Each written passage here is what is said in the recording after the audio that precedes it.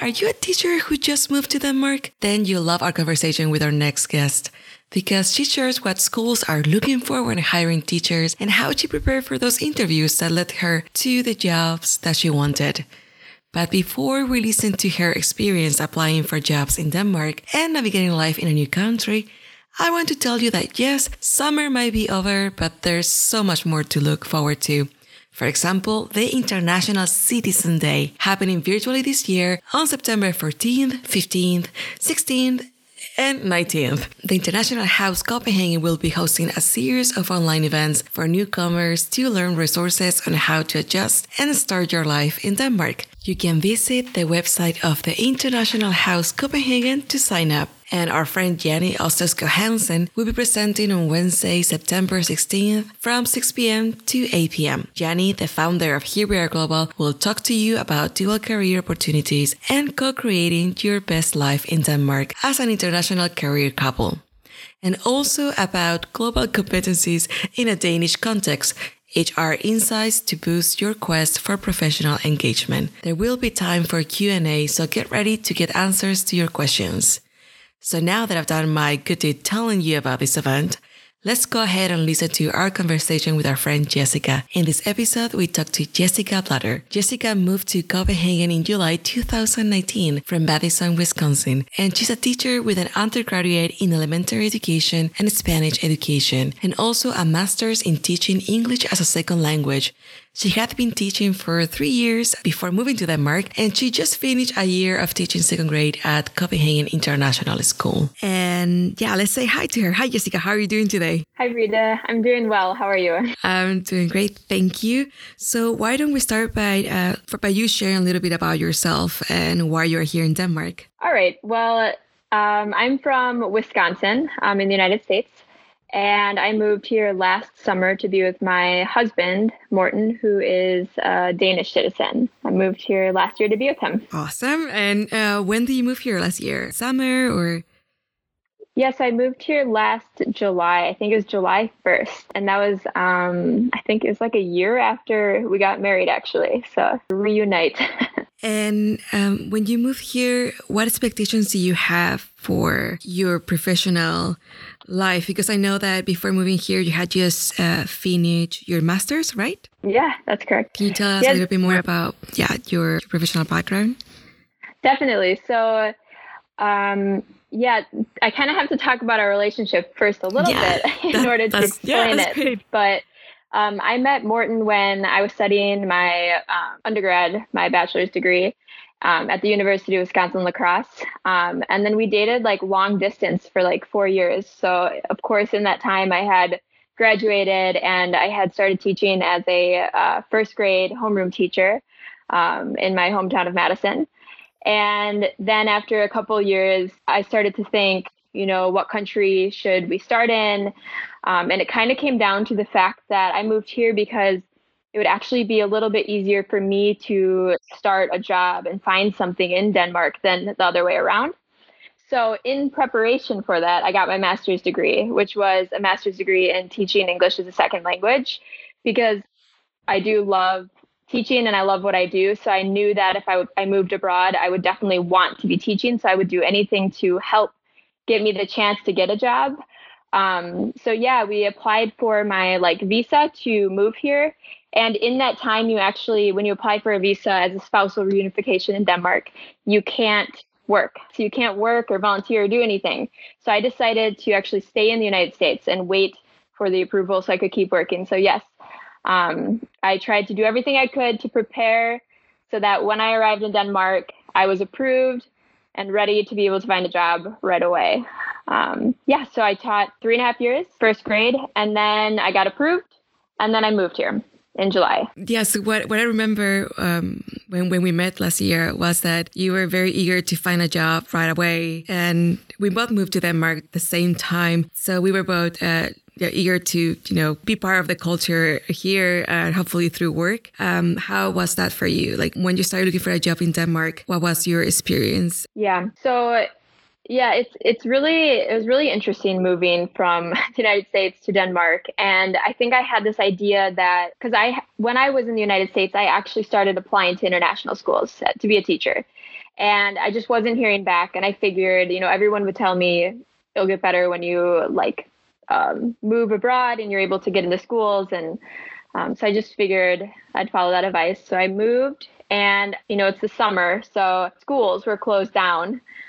So I kind of had to start with something else in the meantime, in the summer. So, I started taking Danish classes, and just trying to get used to Copenhagen. But in the meantime, like for jobs, I made a LinkedIn because it's more common here. People use LinkedIn and it's very much about networking.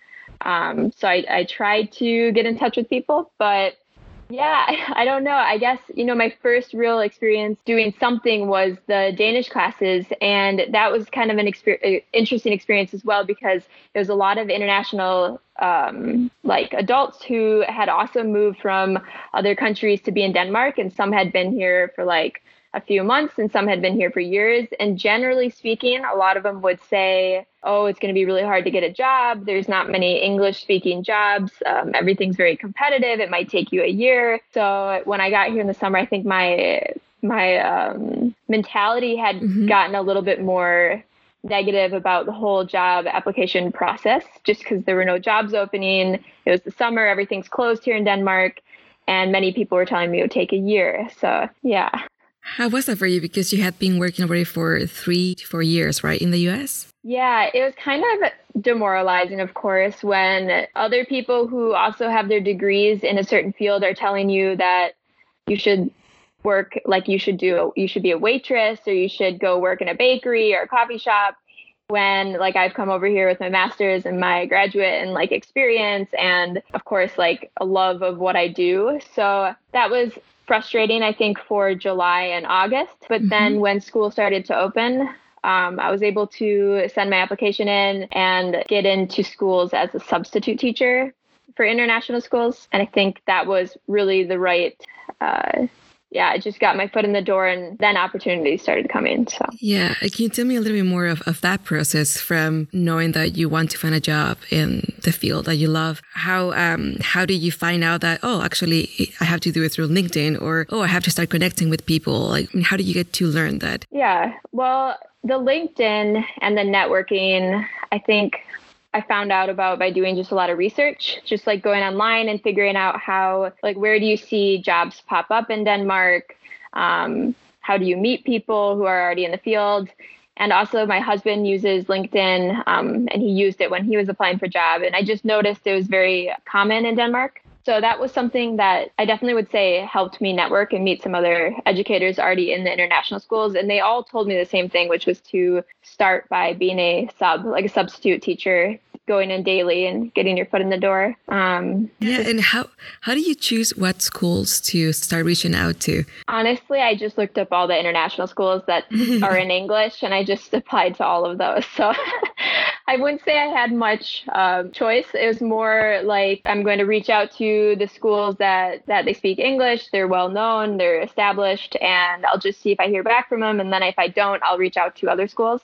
Yeah. But I heard back from Copenhagen International School and International School of Hellerup right away. And I just started substitute teaching. And I would say that process wasn't very hard. In the United States, you have to fill out all these questions and give your philosophy, and you just send a lot more information.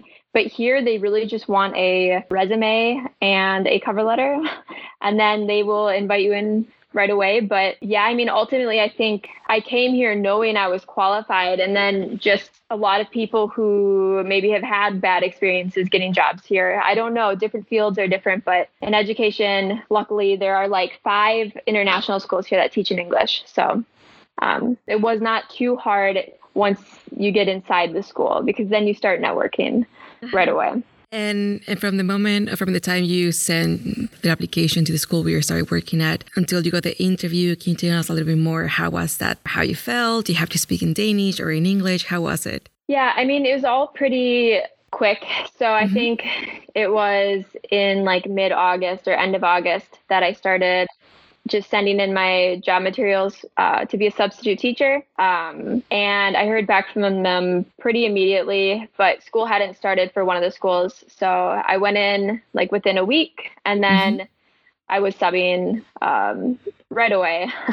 So that process was much easier than a normal, like, I think they really need substitute teachers. So it was much easier than an actual job interview, I'd say. I just went in and like met with the coordinators for substitute teaching, and then they run a background check and they review your materials and ask about your experience. But they're looking for certified substitutes that can come in and cover people. So it wasn't too hard for that job specifically. I will say, like, at the same time, I was applying for permanent jobs that were popping up, and I just wasn't hearing back from them. These international schools follow like this curriculum called the International Bachelorette. It's just a way of teaching. It's their curriculum. And so they're very much looking for people experienced in that. So that was something that was hard. Like, it was easy to get a substitute teaching job, but it was hard to actually get something more solid, like a permanent job or a long-term job. And how, I'm just curious, how do you prepare for that interview? So for an interview, I definitely spend many, many days like thinking of stories and writing down notes of previous experiences I've had. I very much prepare like by writing things down and just trying to think of experiences I've had that could be related to what I'm about to do. So yeah, I have loads of paperwork back in my apartment of just all these examples of like why I love teaching and I don't know, experiences I've just had and what I've taught and how I teach. And yeah, I think writing that stuff down is a good way to prepare. So you have it in your head already. And so you're not making it up on the spot, but it's actually like already there. Right.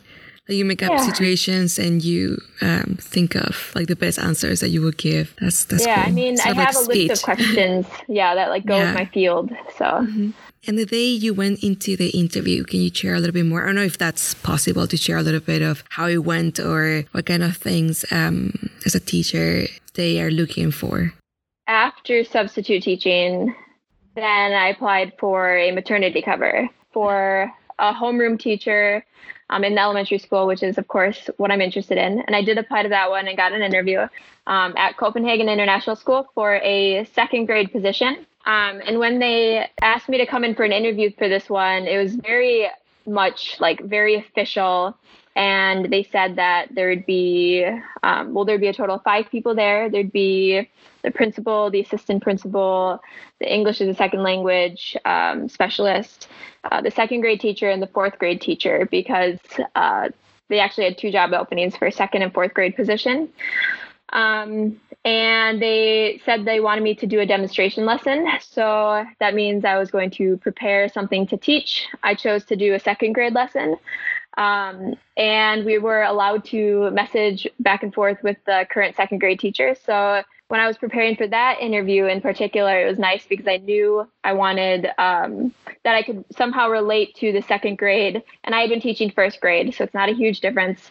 So did I understand that correctly? That they pair you with another teacher to sort of mentor you on the school, or it's more like to get advice or to talk to? In this case for the interview, it was like, since we're going into a second grade class to teach, it's usually really difficult to just come in and like teach any lesson. It's better to like relate it to what they're learning now. So we could email the teacher and ask her questions like, what are you doing in math right now? Or what are you doing in writing? Or what are you doing in reading? And then we could construct a lesson based off of that advice from that teacher.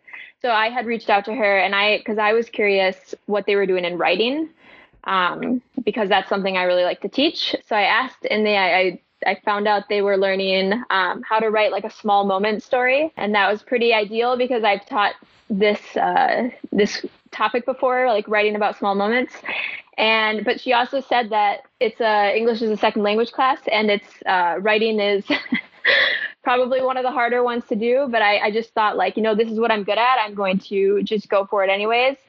And I asked about some students and if she had any advice. So that was really nice that I was allowed to do that in that process, because that like information helped me write my lesson plan for a class, because I went in knowing like what to expect with the students.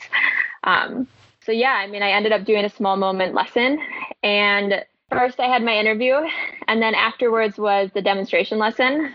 So yeah, they like took me into the second grade classroom, and I remember all 5 of them were kind of sitting in like a horseshoe. The teachers, they were all sitting in like a horseshoe, facing the front where I was. And it was just super intimidating. But I just thought like, I just need to ignore them. Like they're not here, and I'm just going to teach like I normally would. And yeah, I taught a lesson for writing. I thought it went really well. There's some things that were, yeah, I think I referred to one of the boys as a girl. Like I called on him, and I think I said she, because like the boy had long hair. So it's like there's so many awkward things that can happen because you don't know anybody. Is there any story that you remember from the kids, like they're writing the small moments? Oh yeah. Okay, so I would have to think about that. Yeah, I mean, they had just gotten started, and a small moment is like writing about something that stands out to you. I don't know if I remember any of the students' writings. Again, like in that moment, everything just felt like such a blur.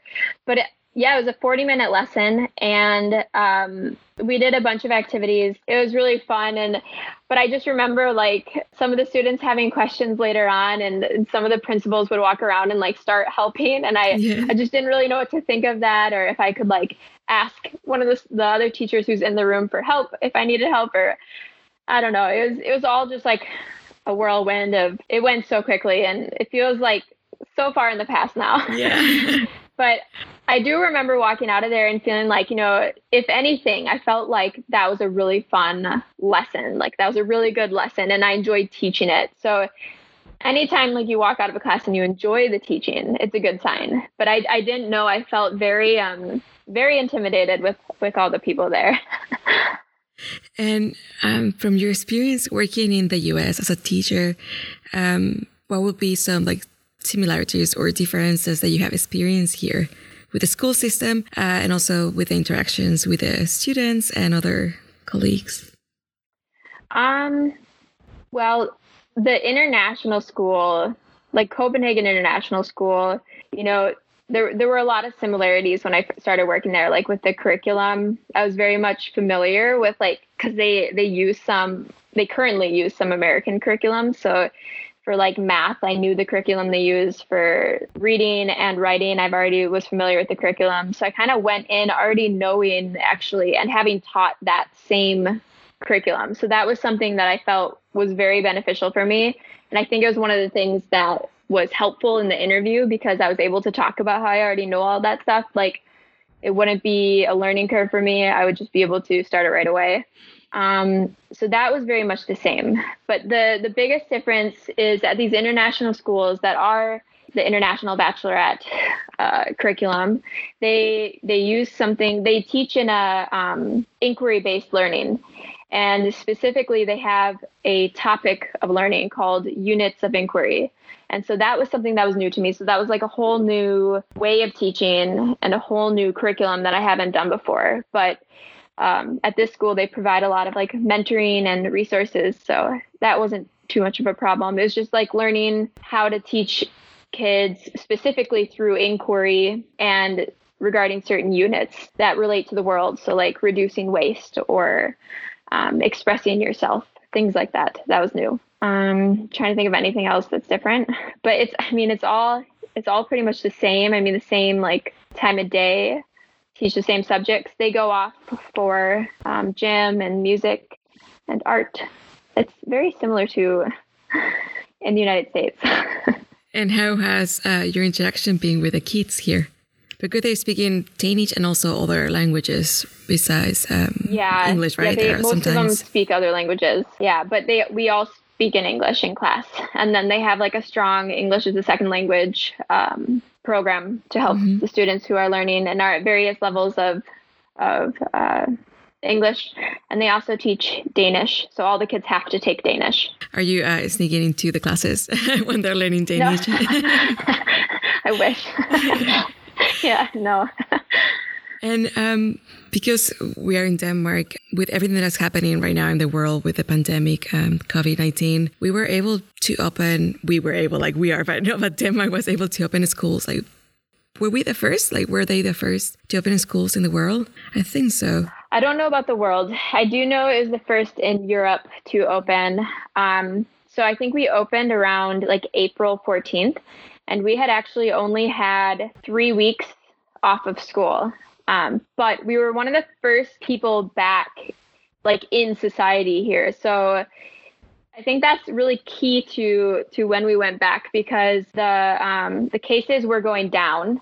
Many people were still social distancing at home, and they decided to send back kids aged like 0 through it's like 5th grade. So the younger kids, the primary kids, could go back to school that early. And yeah, there were a lot of guidelines, but we were definitely one of the first ones back. So I feel like the world was kind of watching how that went. But it proved to be pretty successful. And then like weeks later, they had the middle school kids come back. And then, I don't know, like it was some more weeks later, they had the high school kids come back. And it was just kind of like this really gradual progression of returning back to normal for the schools. But yeah, like I said, there were a lot of guidelines, like the kids socially distanced. For a while, we only had 10 kids in a class per teacher, and they stayed in our room all day. So they actually didn't go off to art or music or drama. They had those classes in our class on a screen. So it looked very different, but yeah. Can you share a little bit more about the moment you learned, the schools were going to open soon? Because I follow you on Instagram. I remember reading a post where you were sharing that you were a little bit confused, that you were trusting this is for the best, but still there's a little bit of fear, right? To go back into interacting with people when we don't know much about it, or we didn't know much about the virus back then in March, right? Yeah. How do you feel? How do you experience that moment and then going to school the first day? Yeah, it's really weird to think of all my emotions, like what they were like back in April and May, because I felt it, like everything very much felt out of control, and that I just had to like go with everything. I remember learning when we were going to go back to school and thinking, like, how can this be? We've only been out of school for like 3 weeks to a month because of Easter break. Like, it hadn't even been very long, and the, pandemic was just declared a pandemic, and we were going back to school, and the rest of the world was preparing to like get ready for the big wave. Yeah, because of course I'm looking back at home, United States, and it's just hitting, and I'm going back to school. So it just felt very strange. And of course it didn't feel safe because no one else had done it. Like, there was no news about any schools. Like, there was nowhere for me to read about if this was going to be okay, or like if it would increase infections, or it was just very complicated. And also, when they announced that schools would go back, they also announced all the guidelines. And if you were to look at the list of guidelines, you just look at that and you think, this isn't possible. Like, they're children, they're not going to be able to do it, What were some of the guidelines that you saw in that document? Yeah, so guidelines included the kids needed to be sitting, 2 meters apart. There can only be 10 kids per class. They're going to be in your class all day long. So that means you're going to eat lunch with them, everything. You're going to be with them all day long. They need to be washing their hands every 2 hours, but they also need to wash their hands before and after eating, before and after recess, when they arrive. The schedules would be staggered. So different classes would start at different times of the day, and they would end at different times of the day. That was because of transportation and pickup, so that not all the parents would, be in the same area.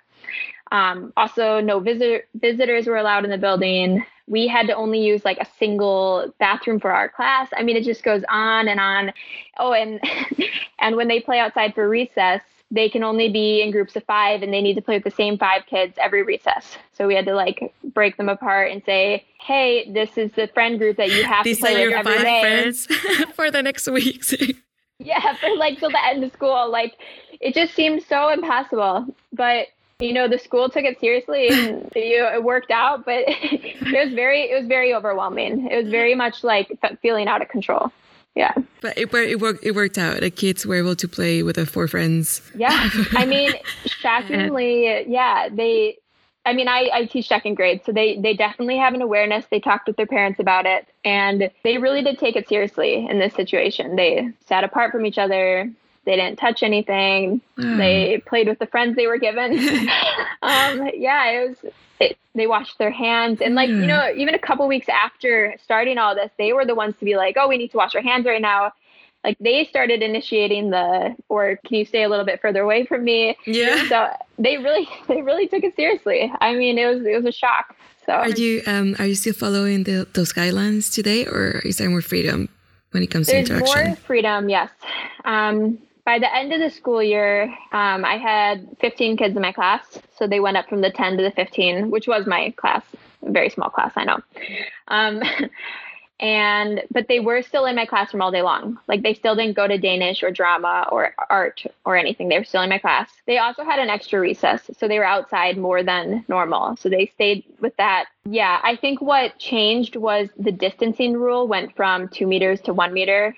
So that changed a lot of things because they were able to actually like be closer together. And also in the beginning, the country actually had a requirement of like only groups of 10. So that went up to like 50. So I think that changes a lot because that means like school gatherings are actually kind of allowed. So yeah, I think a lot has changed, but they're still using many of the guidelines. But I have no idea what it looks like for the fall. We'll see. Yeah. And how was also transitioning from teaching in a classroom to teaching online? Because I remember that you were also posting and sharing a little bit the journey from, like creating a class and then being on a call. Were you teaching like each kid one-on-one or was it like a classroom in Zoom or?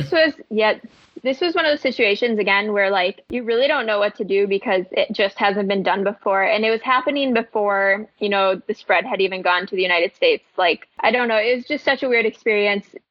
They're like, okay, schools are closed. I mean, it was just abrupt. It wasn't like we're thinking schools are going to close. They'll close in a few days, get everything ready, and then we're going to start teaching online. It was like, they're closed. You can't come back to the building. Now we're going to tell you that you need to remote teach. And you need to figure it out from your home. Right. And so I think like the biggest thing was the grade 2 team that I worked with. We kind of came together and said, there's no way we can do this individually as teachers. Like we cannot individually come up with our own math lessons and our own literacy lessons and our own, name it, like unit of inquiry, thing after thing after thing by ourselves every single day and create new content and new material every day because it just wouldn't work. Luckily, we had a portal called Seesaw, and I'm sure many places people have used it at schools. But it's how do you explain it? It's like a portfolio that kids have. They have their own name and they have their subjects, and they can be in contact with the teacher and get assignments on that portal. And so, like I was saying, we came together as a team, and like I worked with another teacher and we created the weekly math lessons. Another teacher worked with someone else and they came up with the weekly literacy lessons. And then we would put them on to like a lesson plan and we would share them so that we wouldn't have to each individually do it. Like we paired up and came up with a topic and focused on that. And that was really helpful because then I knew I could like focus on math, for example, and not everything else. So that was good. That was a good way of doing it. And we had a lot of Google Meets over the phone and video. That sounds like super fun. I mean, leaving aside the circumstances and because why this is happening, but it sounds really fun to be able to like collaborate and create some sense of like more community, right? Or closeness. Yes. Because it could have gone like another way. And I think it would have been really hard. But it was really hard because it felt like a job that didn't end because kids would send you'd get notifications till like 10 p.m. You'd wake up at 5 a.m. and you have like 100 notifications. You have to check individually each one and accept them or decline them. And it was extremely stressful. It's extremely stressful. I think it's very hard, much harder than normal teaching. Do you have to be available then like 24/7 for the kids or? That's how it felt.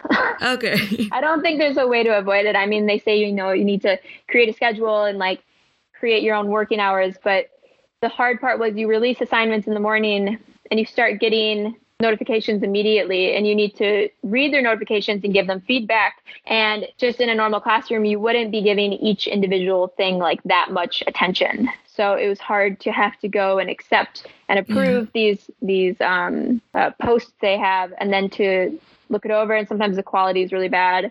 and then to give a comment about it. And that's only one. And then you do that for 15 kids and you do it for 4 subjects. Right. And all of a sudden you're like in the hundreds of, you're commenting on hundreds of things in one day. And it does become very overwhelming, because if you don't do it by 3:00 and it keeps adding up, then you have you have more, like a day and a half for the next day. It's horrible. Yeah. But you're glad to be back in the classroom. Yeah. And Jessica, going back to the time when you started connecting with other teachers in Denmark, do you meet Danish teachers or other internationals that have been working or were also looking for a job in that field? Yeah, I met mostly international, like in that international schools, you meet mostly international workers. The Danish teachers I've met actually are there teaching Danish. So they are definitely part of the community, but teaching, Danish as a language. Now, what were some of the advices that they gave you, like from their personal experiences? Like, have they been here for many years, or were they also in your same situation that they just arrived and were just starting to look for a job? Yeah, it was actually kind of like almost a negative experience, in my opinion, talking with other people who had been looking for jobs. Because, I met a lot of people when I subbed daily, and I would just go in when they called me to cover someone's class, or I would also cover like the after school care or the before school care, for kids who are coming earlier, staying later. And I met a lot of people there, like in the after school and the before care, and also daily subbing, but that were also trying to find a permanent job. And some of them, had been here for like a year or longer, or like it was hard for me, because that made me feel like, oh my gosh, is it gonna take me a year to be able to find a job, or a year to really get like integrated into this like education community? And that was really hard on me, because I kept thinking like, well, I've only been here a couple months, then why would they hire me? And you start to get in this like process of really negative thoughts. So I tried to kind of like stop talking to other people and hearing about their experiences, because, each of our experiences are our own. And I knew I came over here qualified, and I just kept trying to remind myself, like, I've been doing this for 3.5 years. And I know the schools, they say like, we want someone with 5 years of experience. We want someone with the international bachelorette certification, or like experience in the international schools. And I didn't have any of that. And I just kept thinking though, like, but I know that I'm good at what I do. And one advice that I got that I did right away was like, substitute teach, like get your foot in the door, like go teach in classes, and they will see you teaching. They will like hear about you. Teachers will start requesting for you to cover their class. And that's pretty much what I did. I just like started teaching on a daily basis in anyone's class. And it really didn't take long to like get established and have teachers trust me as a sub, and then be like, Jessica's good, we'll have her cover our classroom, or things like that. So I think that is the way, like, if you feel confident in what you do, and like, this is what you love doing. I mean, I was able to show that while substitute teaching, for sure. And within 2 months, I applied for the maternity cover, and I finally got that experience. And then that has since ended, but it's been a lot easier applying for jobs now, because I can say I have a year of teaching at an international school, and it seems to really help. Just having that year, they're like, oh, you're familiar with the units of inquiry. You understand the IB program, and things like that. So was it that before you had that advice, you were not really looking into subs positions? No, I was subbing. I just wasn't happy about it. I kept thinking, okay, I'm going to sub, and then I'm going to be stuck subbing. But it really is more than that. Like, it's not like, oh, I'm lowering my standards, and like, I'm going to do something that I don't really want to do. Because of course I don't want to be a sub every day. Like, it's not ideal at all. You don't even know when you're going to work, and they're going to call you at 5 a.m. or 10 p.m. and you don't know what you're going to teach. It's like it's hard. It's just, you have to be very flexible.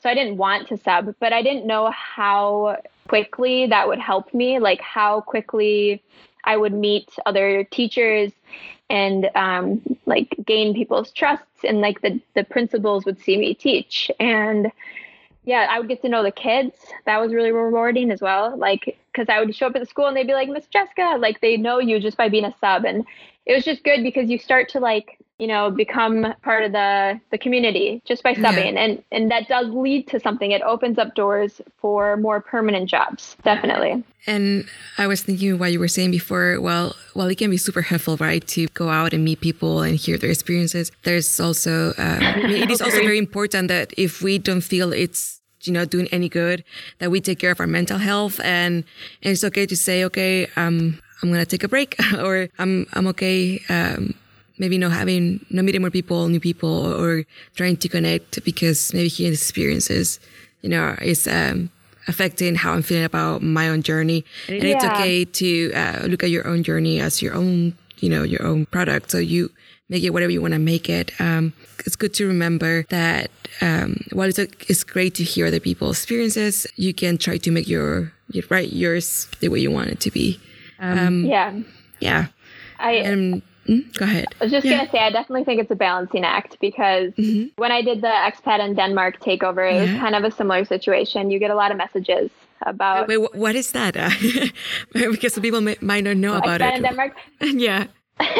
Well, there's an expat in Denmark Instagram account and Facebook group. And I think they're a business in general that helps anyone moving here who's an expat or international. The Instagram page is what I'm referring to. It's because I did a week takeover of it, and I shared my experience of being in Denmark. But they do that every week with different people. And that's been a great opportunity, because you can actually reach out to people. And if you see their teacher, you can reach out to them and things like that. So that was great. But when I did the takeover, I got a lot of messages that were very helpful, but also some that were very, just gets you thinking oh my goodness, am I even going to get a job here? And again, when you come over here and people are telling you oh, you should really just start out as a waitress. I mean, it's really hard to think no, that's not why I came here. And that's not who I am. And I'm not going to, that is not what I'm going to do. I'm going to find a way to do what I love, and I'm going to get there. I just needed to keep reminding myself, because it would have been really easy to just give up, or I don't know. I sent in unsolicited applications. I definitely did. I called them in the summer. I mean, you just have to push through it, and you have to get your own foot in the door and be your own advocate, I think, because that's what I ended up doing. And I had to just kind of stop listening to some of the other advice. and it's okay if you're in transition or you're not sure what you want to do, right? It's okay to take any other kind of job that maybe is not your field, but when it's the only thing that you want to do, and it goes beyond whether or not it's your work identity. It's more it's what you want to be doing every day. So it's just push through it, right? Just keep looking for that thing that you want to do. Thank you so much for sharing so much information. I feel that I got to learn new things about how applying to teach here works. Otherwise I wouldn't know. So thank you for sharing that. And can you share a little bit more about other stuff from the daily life here in Denmark that has been different for you, different from what you had in the US? Well, first of all, I sold my car in the United States, and I don't have a car here.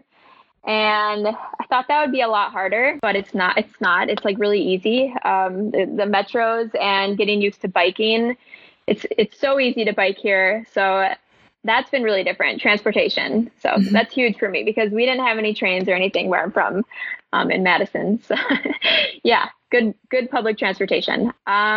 The food is different. I think we've talked a lot about this. The food has been challenging. I think grocery shopping in general I didn't realize how that would be the thing that would be so difficult for me. I mean, it took me probably 6 months to get in a routine of grocery shopping and then cooking. I was just so confused.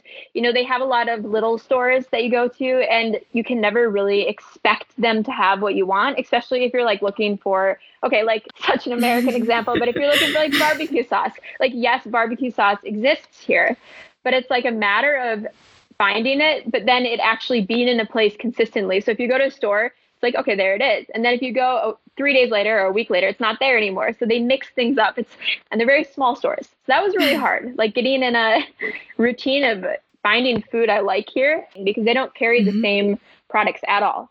So they have their own brands, their own food, their own flavors. And that was hard for me. It still is hard for me. I miss a lot of food. And yeah, food is like a big part of, like we are what we eat. So I don't know. It's like, to me, that was a big deal. Yeah, so food. But I think the biggest one is that in Denmark, and I've talked a lot about this on my Instagram, but like in Denmark, people are very much, they don't want to like talk to strangers. So like the whole small talk thing, if, in the United States, if I went to Target or if I'm in a parking lot or at a bus stop or like honestly anywhere, you will be talking to someone. Like I will meet someone new and I will talk to someone. I will have a great conversation and it will make my day. At the gym, wherever you are, you talk to people all the time. And like, you don't even think about it. It's just part of your everyday, like, existence. It's like you see someone, you make eye contact, you talk, you laugh, you joke, like, I don't know. And I come here and people don't even say hello to each other when they pass each other on the sidewalk. And so many people have said like, oh, you say hi to people when you're on the sidewalk. Like, it's a terrible thing. Like, I make people so uncomfortable. And I had to like kind of just tone down. I even had to like start like so many little things. Like I had to start talking quieter on the trains because it's so quiet on there and nobody talks to each other. And because of course, like if you're not sitting by someone, you're not going to talk to them. And it's just been really strange trying to like adjust to not acknowledging the people around me. And I'm not saying it's a bad thing at all. Like what I've heard is that, Danes are very close with their families and friendships because they go to school in the same class through like their entire life, the same kids. And they build really strong connections. And then it's hard to break into that circle. That's kind of how I always hear it from other people. And it's been pretty accurate. Like I've met wonderful Danish people, especially at the international schools. They've been very open. But outside of that, like you will get very strange looks if you say hello to someone. If you try to talk to someone, you can see they look so uncomfortable. So small talk, not a thing here.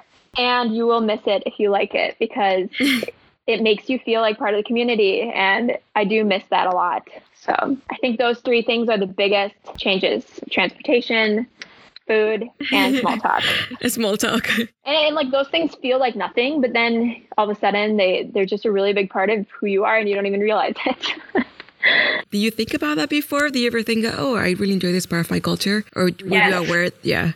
I miss the like Midwestern friendliness. I mean, I miss that if someone is going to walk by you, they're probably going to talk to you. Like, I honestly really appreciate that about my culture now. Like, I didn't know that was a culture thing. Like, I never really think of having a culture, honestly, but I think that is. Like, I think it's like this friendliness that you say hello, like you talk to them. I mean, on a daily basis. And I do think it's nice to feel comfortable around people you don't know, because sometimes I'm not sure how to approach people here and like what they're open to. Whereas in the Midwest, I do know that if I go up to someone, I am going to be like welcomed.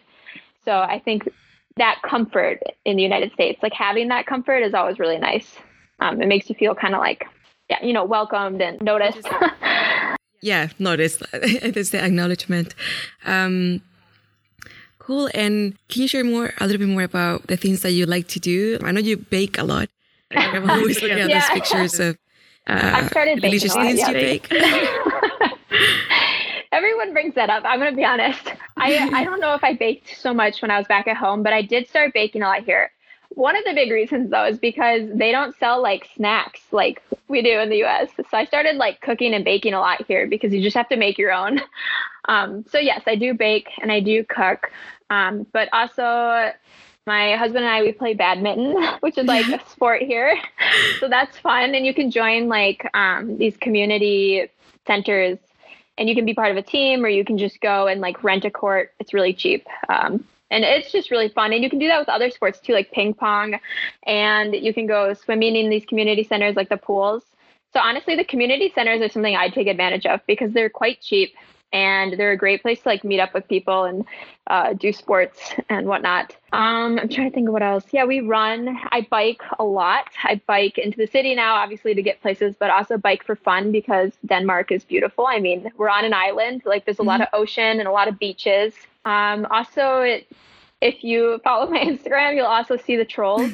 Thomas Dambo, the artist here in Denmark, makes these like giant trolls and he calls them hidden trolls.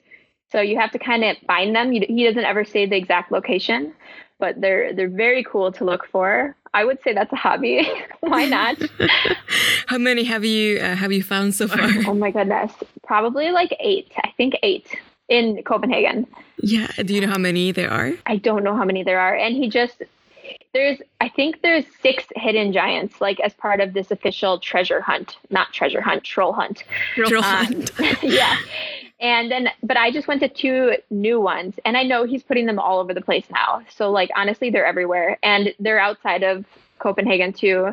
But they're just a lot of fun. Okay, well, thank you so much, Jessica. I really appreciate that you share all of this information with us. Are you okay with people connecting with you on Instagram, asking you questions? Yes. Yeah. Is there anything you'd like to tell people who do the same that you do, who are teachers who are moving here or who are thinking about moving to Denmark? What are some things that you will tell them to encourage them?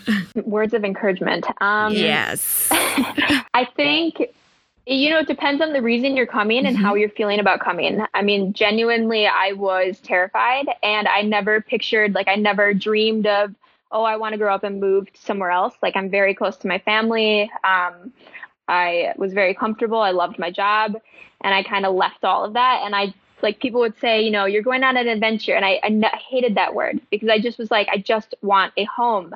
Like, that's all I want. I want a life. I want to know my doctor. I want to know my grocery store. I want to have a job, and have a boring day-to-day life. So it was all very scary, but it really pushed me past my comfort zone. And seeing where I am now, we just bought an apartment. I have a job lined up for the fall.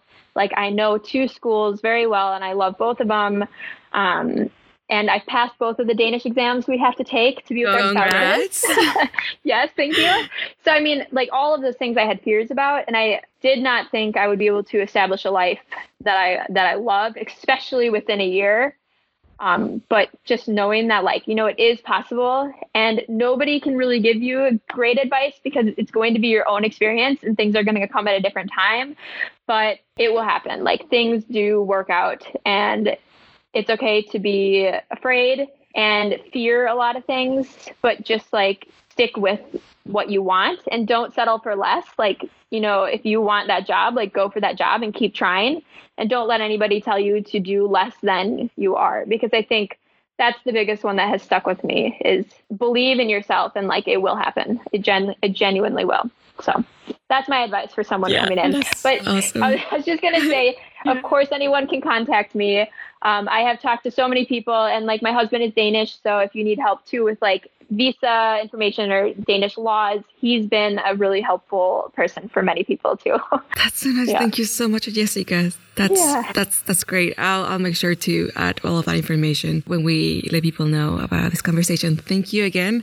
Have a great week, and keep listening to the podcast. Great. Thanks for having me on here, Rita. And I'm so glad to have talked with you. And I think this podcast will be a great resource for many people. And I'm excited to listen to the other episodes as well. You see bikes everywhere, helmets worn as scarves, people drinking in the street, yet weed is so bad, it gets super light. In April at night, but you can climb mountains in the dark. Are you here in a new place, far away from your usual space? What to do with your time now, to not end up like a crowd?